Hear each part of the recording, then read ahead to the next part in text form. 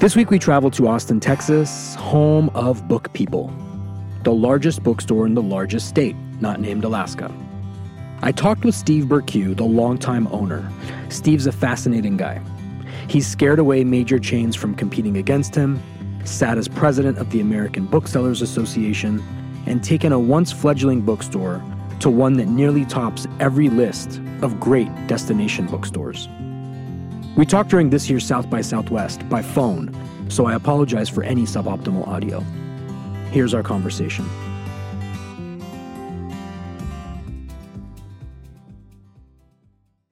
So South by Southwest is happening right now. That it is. Is you can BookPeople almost hear I can, in the middle, if I put the phone out away from my ear, you can hear the thumping. There are three concert venues within, not normally concert venues, but surrounding the store, basically.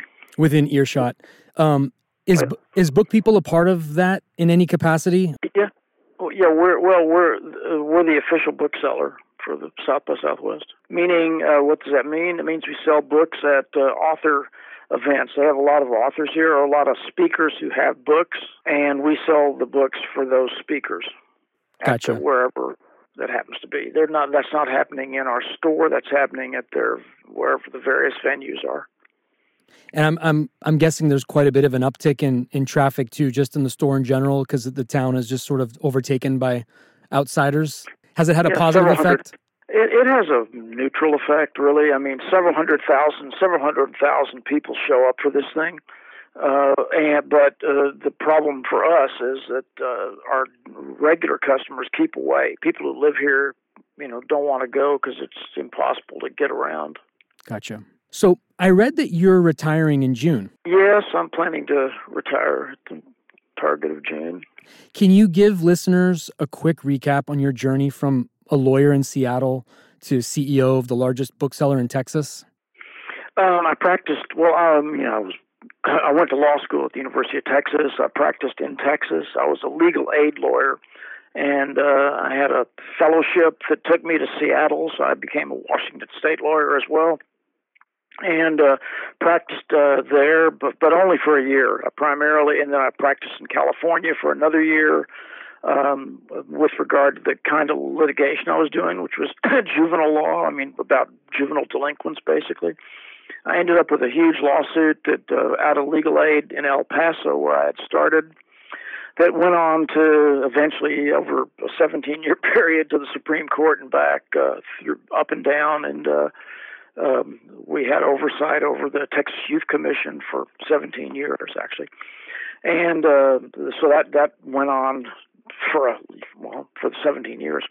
But in the meantime, I practiced law, then started being a regular lawyer, practiced law in El Paso for a little while, and then in Austin. And at some point,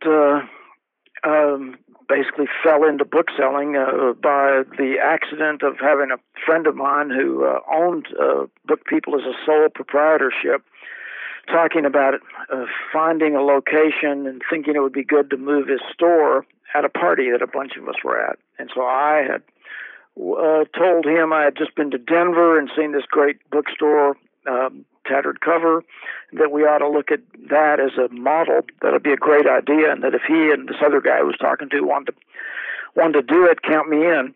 What was the model at Tattered Cover that kind of caught your eye? Well, because at the time, this was in the early 90s, and at the time, BookPeople was a strip center, the largest bookstore in town at 8,000 feet, but a large bookstore nevertheless, by those days' standards, but still a strip center kind of store. And Tattered Cover was this freestanding, cool 4-story building with a great stairwell and all this stuff going on. And that seemed like just a better kind of looking, better acting, better everything kind of store. Aesthetic. So anyhow, these other guys went up there the next week, and within 10 days of that party, we were raising money to move the store to the current location, which is where we are now. And the store went from 8 to 40,000 square feet, and 3 floors, a lot of space and a lot of books and a lot of everything. That's. So then the next thing that happened is we, the investors, noted that the guy we had thought was going to run the place didn't transition so well from the smaller to the larger format. So a couple other guys took over for a while to run it, and they really weren't interested. And in '99, the partners asked me if I would take over because the store was floundering. We were thinking of closing at that time. And I came in and immediately looked at some, closing offers that we had gotten about the space itself and rejected them all, wrote some hostile lawyer-like letters to some people that got no response. They were so hostile, actually. And then started figuring out how to make it work as a business. And by 2000, the next full year, I began to show a minor profit. And then since then, we've been profitable every year and only been more profitable as the years go on. That's fantastic. Under your watch, the store has been described as a national literary destination. Can you talk about that and what that means to you and what stands out? And since you're retiring, any regrets? Well, I mean, when you do something and you've done it for a long time, there's a certain, bittersweet part about leaving. But I don't have any regrets about what's happened here at the store. I mean, I came into a place that was floundering in essentially September of '99. By 2000, a year later, we were showing a modest profit. 2005, a mere 5 years later, we were named Bookseller of the Year by Publishers Weekly, which is given out once a year to what is claimed to be the best store in the country. That was pretty great. And we were building during those years a national reputation. Before then, we were frankly probably unknown or little known in the book industry. So, we got into it. As part of the industry, we started developing more programs, programming that publishers liked a lot, programming that obviously helped us as a business here in Austin, and just kept building on it. It's a kind of incremental thing, like many businesses. And so each year we have had more, year after year, more of what we do. We added camps 12 years ago, summer camps that became real well known in the industry, literary book camps. We have a robust school program, a book fair program. We have, we do conferences that we didn't used to do. We're, like I said, the bookseller for South by Southwest, but also for the Texas Book Festival, also for the Texas Conference for Women, the California one too, by the way, and the Pennsylvania and Massachusetts conferences for women. We sell the books at those things as well. We have a program we took years to develop with Alamo Draft House that allows us to live stream authors from any of their locations to whichever ones they and we select for the right audience for the particular author, the particular topic, so that we now can essentially have an author in Brooklyn or Los Angeles or something, being live streamed all over the country. To any of the 15 or I guess now 17 states that they are in, with live audiences here, able to interact with the author, which has been a great thing. And we've been able, generally speaking, so far, movie tie-in kind of authors, because they're a movie business, obviously. But that's been a great thing that's happened during the years, and just thing after thing, has developed over the years, and each one has led to something else. So, I'm pretty happy with all of that. It sounds amazing. What I'm hearing from you is somebody who innovated and kept on turning over every stone, and that's great. And that's something that I was actually going to touch on. I was going to ask you about those literary camps, but you were, as president of the American Booksellers Association, and I'm somebody who had flirted with the idea of opening a store in Los Angeles last year, and I dealt with them on a few occasions with regard to some things. You were instrumental in developing these studies showing the importance of the benefits of independent businesses. Can you talk about some of the findings and what the studies have resulted in terms of independent business growth and sustainability? Yeah. What happened was were in I guess you could call it a fight with a developer who owned property all around us, really, and was planning to develop a corner about a block, less than a block, really, about 400 feet from our door. And was going to had a contract with the Borders to go in there. Oh, that's right. Borders. I read about that. That's right. Yeah. So we were highly irritated about that. I mean, competition's competition. But then I discovered, with a minimal amount of research, that the city was subsidizing the development, and that irritated me because obviously I didn't feel like the city should be subsidizing retail development in general. I don't know if that's obvious, but I don't think they should, or any city should. And two, I didn't like them subsidizing a development that would effectively ruin both BookPeople and my friends across the street, Waterloo, who are a record store, with bringing in a Borders within a few hundred feet of our doors. Because frankly, in retail, you take, even if it was only 10% of our business away, that might kill both of us. Right. So rather than worry about the competition, I worried about the city's involvement, and so I sent out an email wondering how it might work, and I got John Kuntz, who owned Waterloo, to send one out to his email list. We had about 3,000 or 4,000 people on our lists in those days, and within 4 days, I'd gotten my own email back. And people were just sending it all over town. And, of course, the email had suggested they get in touch with the city. So they did. They got in touch with the city in droves. Eventually, it drove the city to force the developer to come back to the city to get the subsidy renewed, and made them negotiate with us. While that's going on, I started an independent business alliance here in Austin, the Austin Independent Business Alliance. We started, and one of the things that BookPeople, Waterloo, and the Austin Independent Business Alliance decided to do was talk to these local economists about some sort of economic impact analysis, because all of us always were going on about how much better it was to shop at locally owned businesses than it was to shop, in those days we were talking about chains, to shop at chains. But nobody had ever done a study to prove it that we knew about. So these economists thought, well, we can just go online and we can figure it all out and we'll get you an answer pretty quickly. It turned out to be a first instance event, astounding to all of us. Nobody had ever done that study before. So they did the study. They compared BookPeople in Waterloo to Borders, was the first initial study.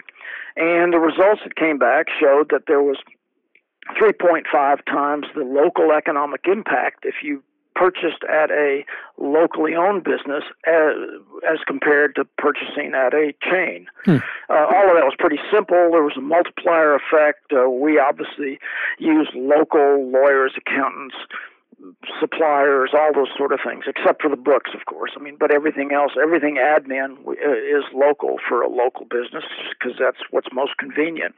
Whereas, obviously, for a chain, what's most convenient is wherever their headquarters happens to be to have all that stuff. So they don't pump the same amount of money per store, I mean, into the local economy. And the multiplier effect has to do with the fact that because we're hiring all these local people, they are generating more money out of the money that we're paying them for their services. Right, they're putting that money back in the community. Yeah, because they live here too. Right. And so it's going back into the community. And then there's a lot of things that are not exactly intangible, but they're a little softer, like all of our donations to local schools, charities, et cetera, that's money flowing into the community in a way that doesn't happen if the money goes out of the community. So that was the initial study. A year later, that was in 2002, by the way, is when that study came out. And this was done in response to Borders potentially opening up. Well, it was part of the campaign we devised to educate people about the value of shopping at locally owned businesses. The concept was that, okay, if we can get people behind the idea that there's a value, a quantitative value, not just a feel-good value of shopping at locally owned businesses, that when they decide to buy a record or buy a book, they'll come into us because we're the local guys, and they'll go to other local stores and they'll skip the chains to some degree.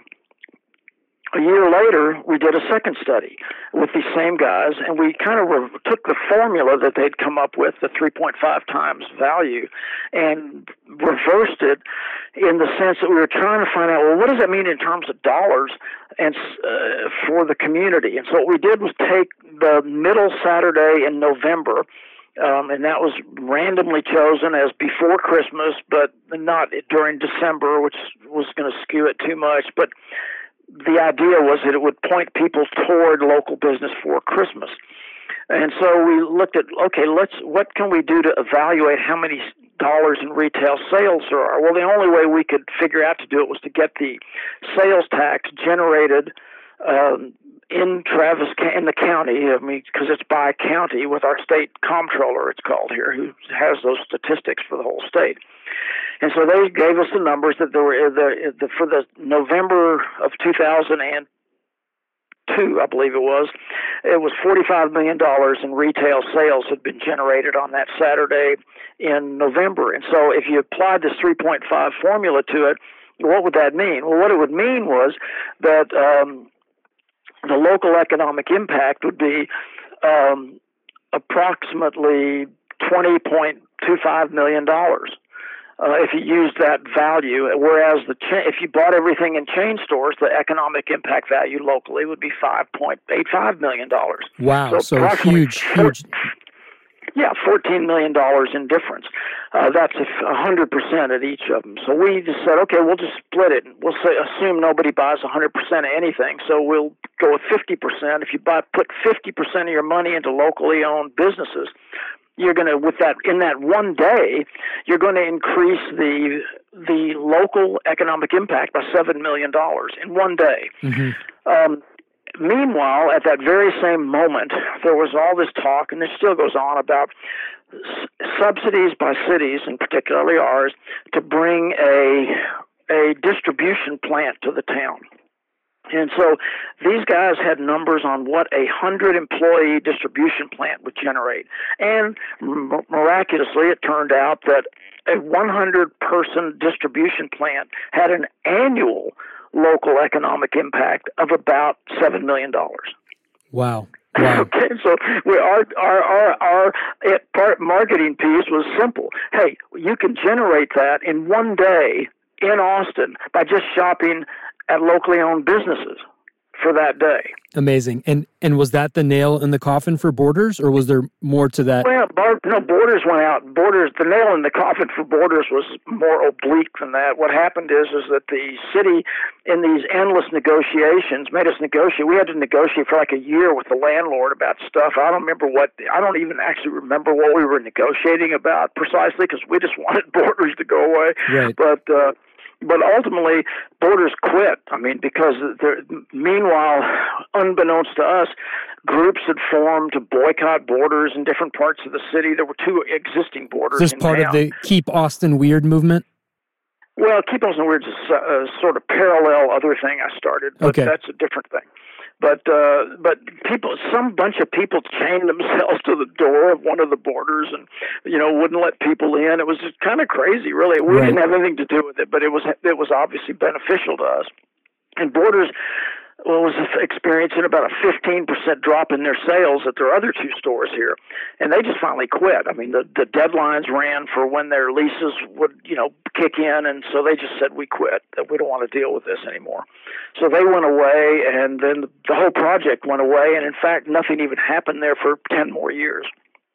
And now it's an office building that was built finally. That office building just opened last year, so it only started 2 years ago. So that was all an excellent result. Meanwhile, in conjunction with this economic impact analysis, I one day in 2002 asked John across the street, I said, you want to buy some bumper stickers? Why don't we put Keep Austin Weird on them?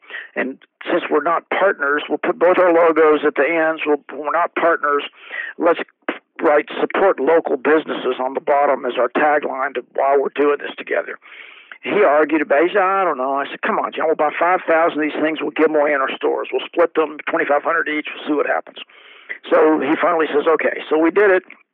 And this was in, I don't know, probably November, December of 2002 that we do it. I don't know, within a week, John calls me and says, you got any more of those stickers? I think I'm out. I said, I don't have any idea. So I check and find out we're out too. So we ordered 10,000. And we split those. And we've, since then, this is 2002, we've been ordering them ever since. We've given away about 400,000 of them now over time. Wow. I got a picture sent to me, which I have on my wall, because it's our hat on my wall. I just took all this stuff down in anticipation of retiring. But I had a picture of a Humvee in the staging area outside Baghdad in April of 2003, in the original invasion of Iraq. And on the back of the Humvee is a BookPeople bumper sticker and a Keep Austin Weird bumper sticker, which we took as excellent market penetration in 6 months. Or it wasn't even 6 months, it was like 5 months. Absolutely, 100%. And the mother of the driver of the Humvee had sent it to us, sent the picture to me. But, that's fantastic. That was pretty great. Yeah. So then Keep Austin Weird got mixed up in the negotiations, because the negotiations were followed closely by the newspaper. In fact, we got more press that year than we probably ever have gotten. We were in the paper almost every day, usually on the front page with the fight at 6 in Lamar and the battle and all this stuff. I mean, lots of war terminology, and Keep Austin Weird kept getting mixed up in it. So the two things got conflated in a way that was completely beneficial to both AIBA and to BookPeople and to Waterloo. So we were all happy about it getting all mixed up together, even though they were kind of separate things and, were going on separately, but at the same time. And over the course of all this, Keep Austin Weird has apparently become the city motto. Unofficial or official? And still is. Oh, wow. Well, I don't know about official. I think unofficial. It still is. It still goes on endlessly. There's weird stuff about weird all the time. No, I've seen the stickers in Los Angeles several times over the years. I had no idea of the nexus, but now I do. Yeah, and then friends of mine in the book industry picked it up. Like at Santa Cruz, they have Keep Santa Cruz Weird. There's Keep Portland Weird. There's Keep Louisville Weird, all kinds of places that bought into the weird thing. And then there are other places that took variations on the same theme, but it basically all rose out of the same deal, which is marginally funny, actually. The whole idea was to have a sense of humor, but have a serious message. Yeah. Overall, book retail is down double digits, but indie booksellers are actually growing. Why do you think that is? What's happening? Well, several reasons. One, and there's no sense not mentioning this, is Borders going bankrupt opened up a lot of space for bookstores. But the other thing, and the most important thing, is how much the local, shop local movement has gained strength over the last 15 years. Local stuff is still very popular everywhere. It used to be only in a few places. Now it's everywhere. Even our pals at American Express decided to do, a Small Business Saturday to stave off Black Friday or whatever it was. Right. You're getting giant national players doing that. You get Walmart trying to go on about their local Walmart. The localness is a big selling point. People want the kinds of things that a local business can do. Even in a place like Los Angeles, in various neighborhoods, people want a local feel for what's going on in their neighborhood. 100%. And what is that? With a bookstore, it's your local bookstore. And so local bookstores are being patronized by people who want to have somewhere that's a place they can go, that they can have conversations with an actual person and talk about whatever they're interested in. And virtually every bookstore in the United States sells the same thing, and that's these interpersonal relationships and the ability to talk to someone about what it is you buy, because, as you know and I know, no one has to buy a book anywhere outside their bedroom. And people choose to do that, and they choose to do it for the experience they're going to have when they go to the local bookstore. I mean, that's it in a nutshell. I mean, they don't have to go; they choose to go. In your experience at BookPeople has been you've been a positive recipient of the local movement. You would say, like, it's been the. Oh yeah, absolutely. Okay. Absolutely. Because there are some stores that, especially that we've talked to in the series so far as well, that foot traffic and getting people in is just they just can't overcome it. And I mean, location plays into that. The city, the demographics that you are a part of play into that. But I read that Amazon. I'm sorry, I didn't mean to cut you off. If you had a thought. No, I mean, part of it. Look, I mean, part of it for BookPeople is blind luck. I mean, Austin's gotten to be very hot as a city, and there's massive development in the part of downtown where when I moved in here, when we moved to this location, this was the edge of town, which wasn't even particularly called downtown, and now for the last 11 or 12 years, there's been a residential tower be completed within 5 blocks of here every single year. Right. And I can look out the window right now and see 2 of them that'll be online in the next year or so. And that definitely doesn't hurt. Massive population growth in my neighborhood matters, obviously. But anyhow, back to what you were saying. I read that Amazon was going to become your landlord when they purchased Whole Foods. Did that actually happen in terms of... I mean, as far as I know, yeah. I mean, Whole Foods was my... Whole Foods and BookPeople built this building together, okay? And they were half and we were half of the building. When they finally... Part of that whole negotiation with the... developer took Whole Foods across the street from here to that other building, in which they now occupy entirely as their world headquarters. So this building was owned, however, by Whole Foods. They had more money than BookPeople. They also own some piece of property somewhere in California that I was aware of, but I can't remember where it is anymore. As far as I know, that's all they own in their entire world. The rest of it's stuff in their real estate portfolio. Yeah. So my understanding, I mean, they were bought by Amazon. Amazon owns what they used to own. So hence, Amazon is our landlord. That's just like a full circle irony there a little bit. It's just interesting. When I read that, I was like, wow, it's impossible to avoid no matter how hard you try. So Senator... Well, when a lawyer tells you that it's a good idea to have a lease, this is one of the reasons. It really is. Absolutely. 100%.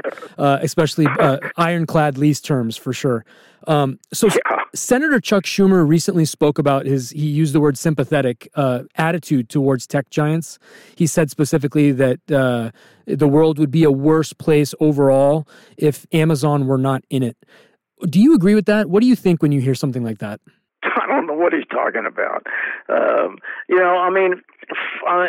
don't know what he's talking about. He's probably not talking about books anyhow. He's probably talking about all the other stuff Amazon's involved with, like cloud development and AI and all this sort of thing that he thinks is valuable. And maybe it is. I don't know.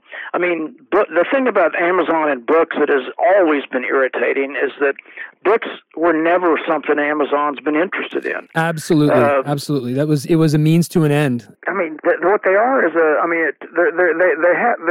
the book selling has value to Amazon. It always has had value, and it's always had the same value, and that's to acquire purchasers, buyers, to bring online. There are all these studies, that tell you that book buyers buy more other stuff online. Yeah, and so disposable income. So the original book buyers that were going on Amazon were great because they bought more of the other stuff. Mm-hmm. Now, Amazon's never made money selling books. That's just not where their money comes from. Their money comes from, Prime, these days, Prime memberships, cloud space, all that kind of stuff. It's really not, and books are just something they have because they have it. Right. And once again, it's a continuation of acquiring new email addresses, essentially, and Prime memberships. When you see that they're now opening physical stores nationwide, I think they're up to 14 or 15. The 14th just opened here in Austin. Okay. What do you make of that? What goes through your head? I mean, I look at them as places where they sell Prime memberships and devices a little bit. So you don't. The bookstore in Austin. You don't see them has as 3,800 stores, 3,800 titles. I mean, you don't think you're going to lose customers to them in terms of book sales? No, okay. None that we haven't lost already. I mean, nobody's going there instead of going here. For one thing, they're 10 miles away, and with our traffic load, much like yours, going 10 miles to buy a book is not happening too often. No, but it's good. It's good to hear that, especially from someone in your shoes. Because look, I'm a bibliophile, and I buy books in bookstores as much as I possibly can, and I wouldn't go out of my way to go to Amazon just because. And I'm a Prime member, and I consume a lot of things on Amazon. But it's nice to hear that people are still. It's not really. I mean, we don't expect. There's no way any bookstore person who's got any common sense expects people to give up Amazon over anything. Of course. What we really would like, I mean, frankly, is for you to buy one more book a year at your neighborhood local bookstore than you buy already. Just buy another one and trade in one of the Amazons for one at your local bookstore. That sounds like another movement. That sounds like a movement waiting for you to start right there. It sounds great. It's just one more book. There's a bumper sticker tagline waiting to happen. One more book. One more book. You know what? It's true. If you think about it, and if you add all that up across all how many indie bookstores are in the U.S. right now? Rough count? Well, I mean, rough count of 2,200. Okay. Well, there you go. You have one of the most robust programming schedules out of any of the bookstores that I've researched. What goes into that? Like, what was the vision behind that, and what drives that? Well, I mean, people who bibliophiles like to have an opportunity to get FaceTime with the people that they're groupies for, which is authors. So it's pretty great to have authors show up. And I mean, we do, author types like politicians and musicians and stuff as well. But yeah, we have about 500 author events a year. We have another couple of hundred, like story times and other non-author events going on around here. The idea is back to what I said about an experience you have that makes you go to a bookstore as opposed to just buying the book online. That's part of the experience. That's the idea that probably 4 or 5 nights a week we're going to have someone here that's going to be interesting, and certainly nobody's coming to all of them, but there's going to be somebody in there every couple of weeks that you're going to find to be interesting enough to be worth coming down here. So hopefully when you come down here, you look around, you see what you like, and you come back when you need a book. That's kind of the idea, showing off what we have so that people will come back and take a look at it again. These story times, when we started years ago, 5, 10 people with their children, because these are for pre-readers usually. The story times are kids up to about 5 or 6, first grade more or less. 5, 10, 15 mothers. We now have like 100 mothers show up on 3 times a week with their kids, and the place is packed with people coming here.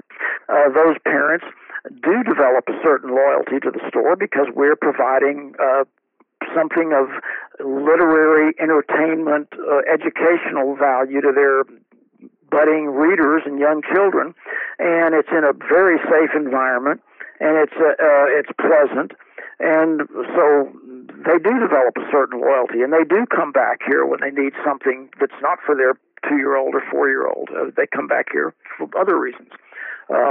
That's a pretty great thing. There are loads of kids. We've been around for a long time. There are loads of kids who, we're adults now. They're out of college, and they remember going to story time when they were 4 or 6 or whatever it might be.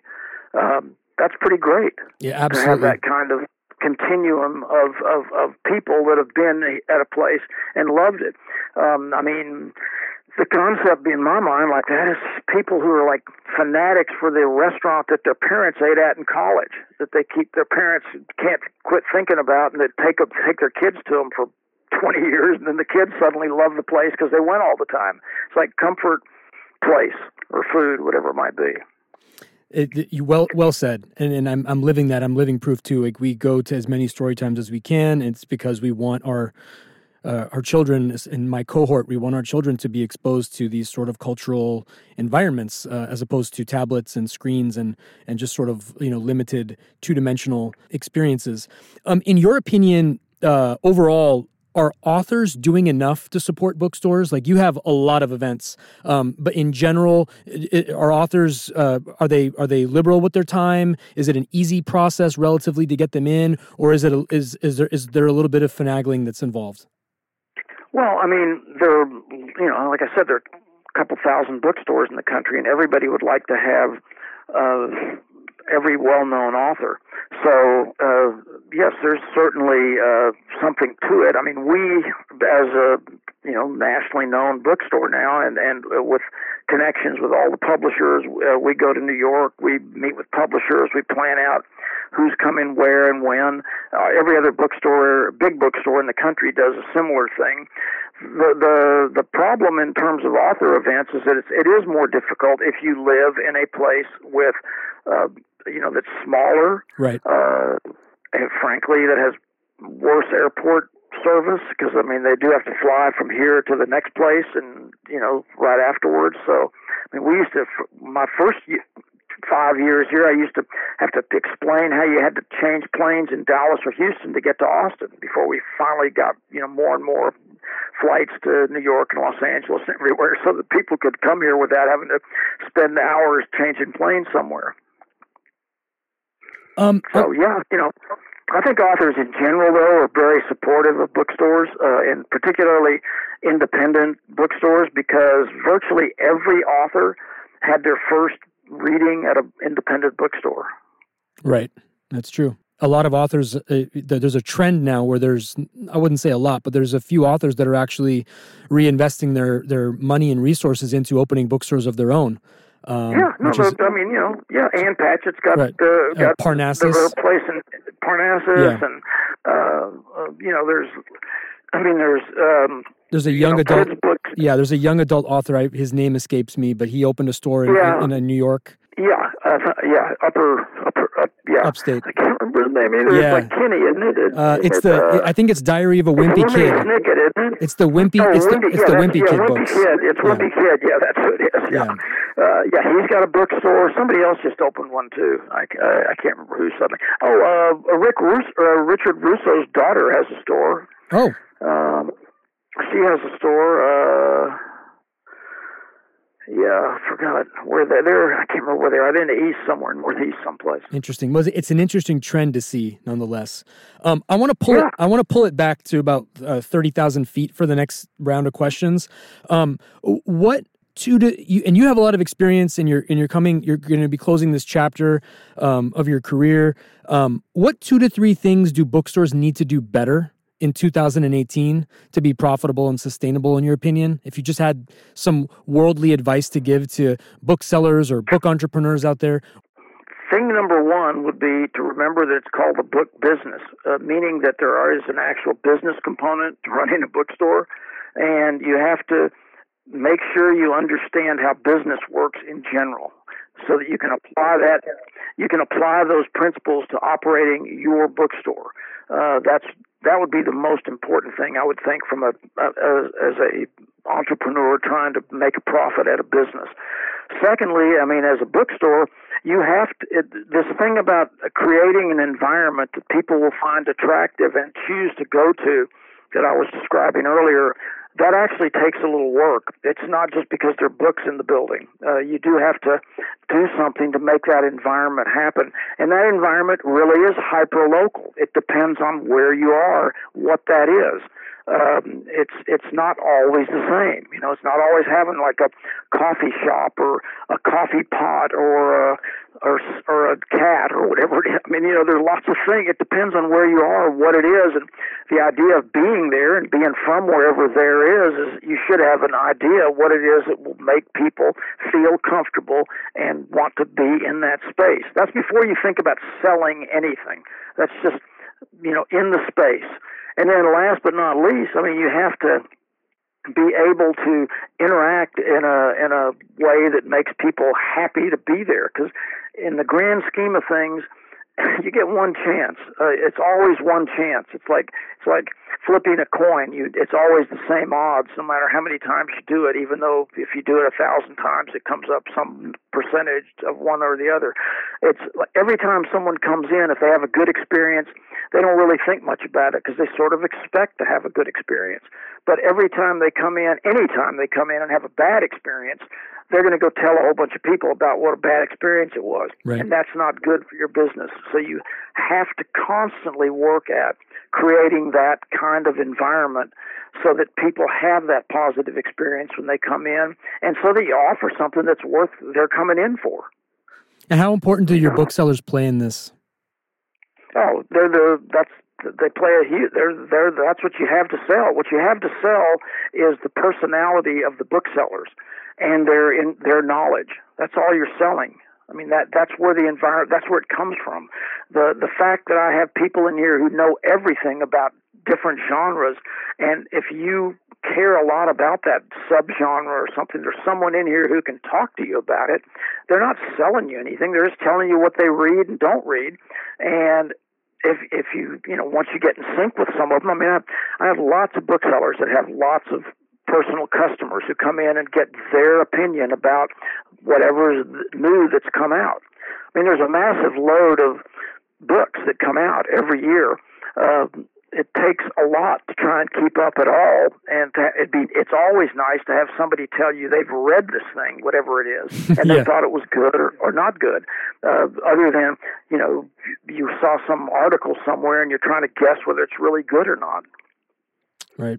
And if you've met them and you have a personal relationship with them and you share their opinion because you've figured it out, they recommended these other 4 books and you loved them, well, then you're likely to pay attention when they recommend the 5th book.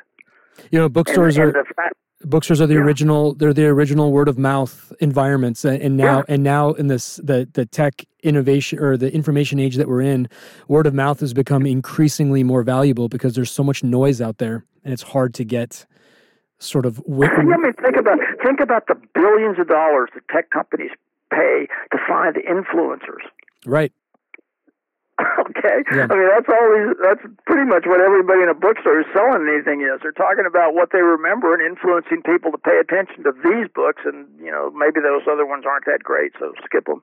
Well, the promise of Facebook originally was that they were going to be this. They were going to trump Google to the extent that they were going to focus on like versus link, meaning that you were going to take recommendations from people that were in your inner circle, whether it be it books, be it vacations, be it restaurants, and that is sort of they were trying to put word of mouth on a global scale. But I can't emphasize enough the fundamental root of that concept is still so true. I would rather read a book that you tell me about, and I'm going to ask you about a couple of your favorites in a moment, than I would from some book review or something from Kirkus, for example. I just like to hear what other humans have interacted with, and there's something that's just... Well, because you can suss out a little bit about whether it's this person's got the same sort of taste you do by talking to them. Absolutely. I mean, there's nothing wrong with a Kirkus review, by the way. I mean, it's just that you have to know the reviewer to figure out whether your tastes happen to conform with that reviewer's taste. Right. And you 99% of the time don't have any idea who the reviewer is. So so it's like, well, it might be something I like, but might not be. I mean, how do you know? There's no way to guess.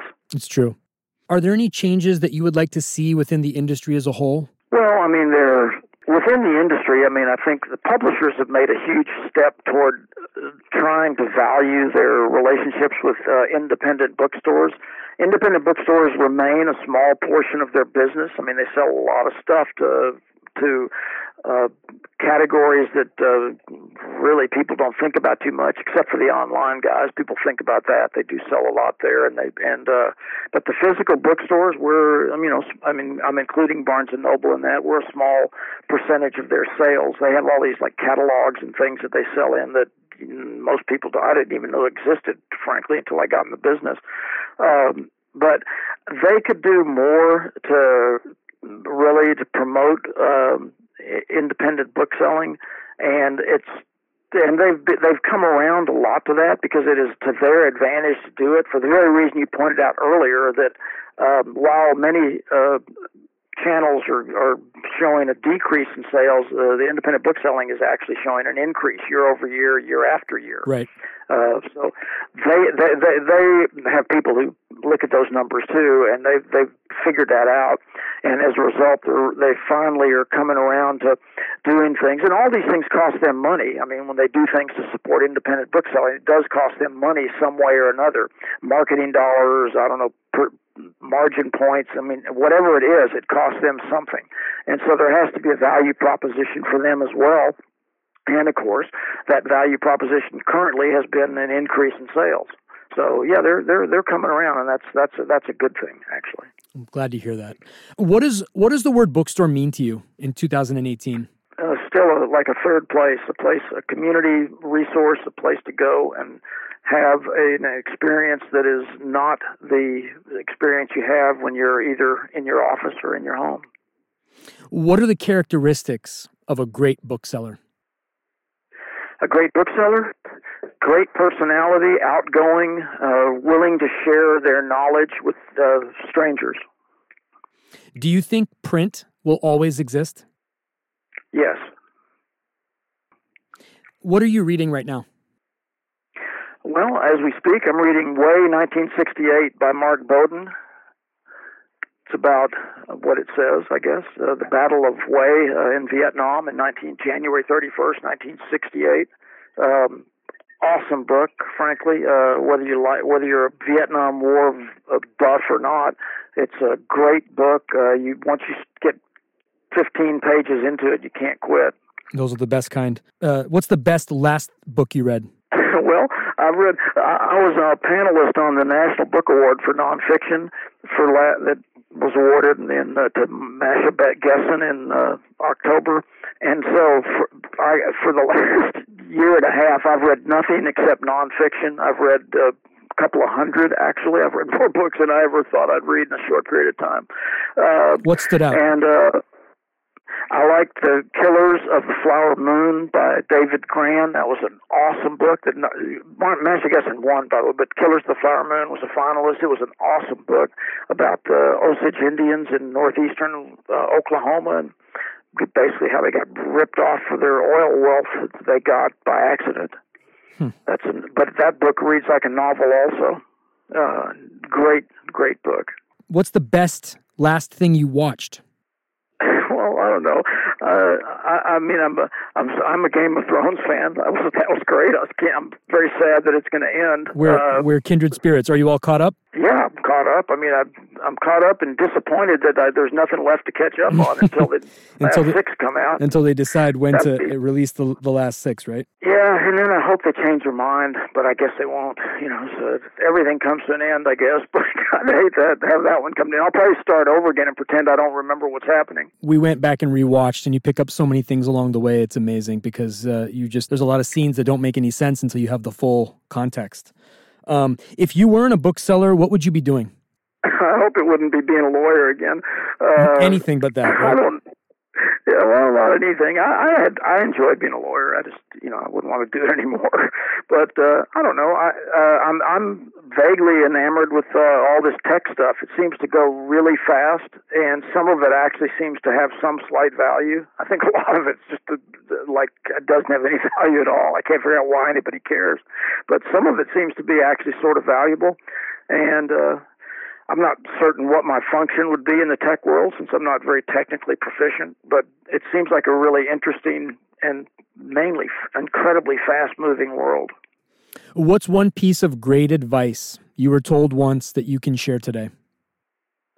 My grandfather, he told me always do things the way other people don't. That's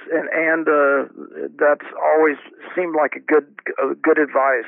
The message I took from it was don't just do stuff because other people do it that way. March to the beat of your own drum. Sort of, yeah.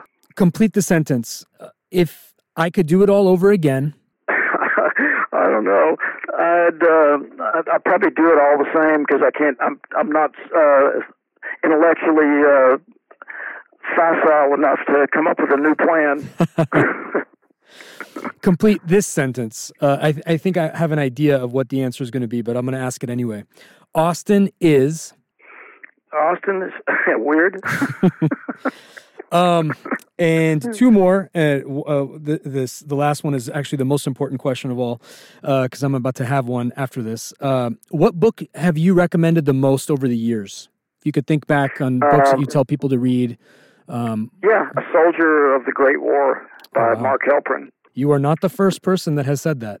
This book has been rising to the top of most recommendeds ever. It's amazing. I've never read it. I think. Oh well, yeah. I mean, it's about, I think it's like 800 or 900 pages. Yeah, that's one of the reasons it's kind of scary. And when I finished, it was like Game of Thrones. I was very disappointed it was over. Great. Okay. And then last but not least, what's in your ideal sandwich? In my ideal sandwich? Yeah. Well, it depends on whether I'm being a situational vegan or whether I'm just being a regular guy. A regular guy, it's probably bacon, lettuce, and tomato. I like those. Excellent. But otherwise, it's the grilled tofu, banh mi that I like. Steve, it's been an absolute pleasure. Thank you so much for participating, and I wish you best in retirement and whatever you do next. I'm sure you're going to be great at. Thank you so much. Well, thank you. I'm Vic Singh, and you've been listening to Book Stories. Book Stories is produced by Alternate Thursdays in Los Angeles.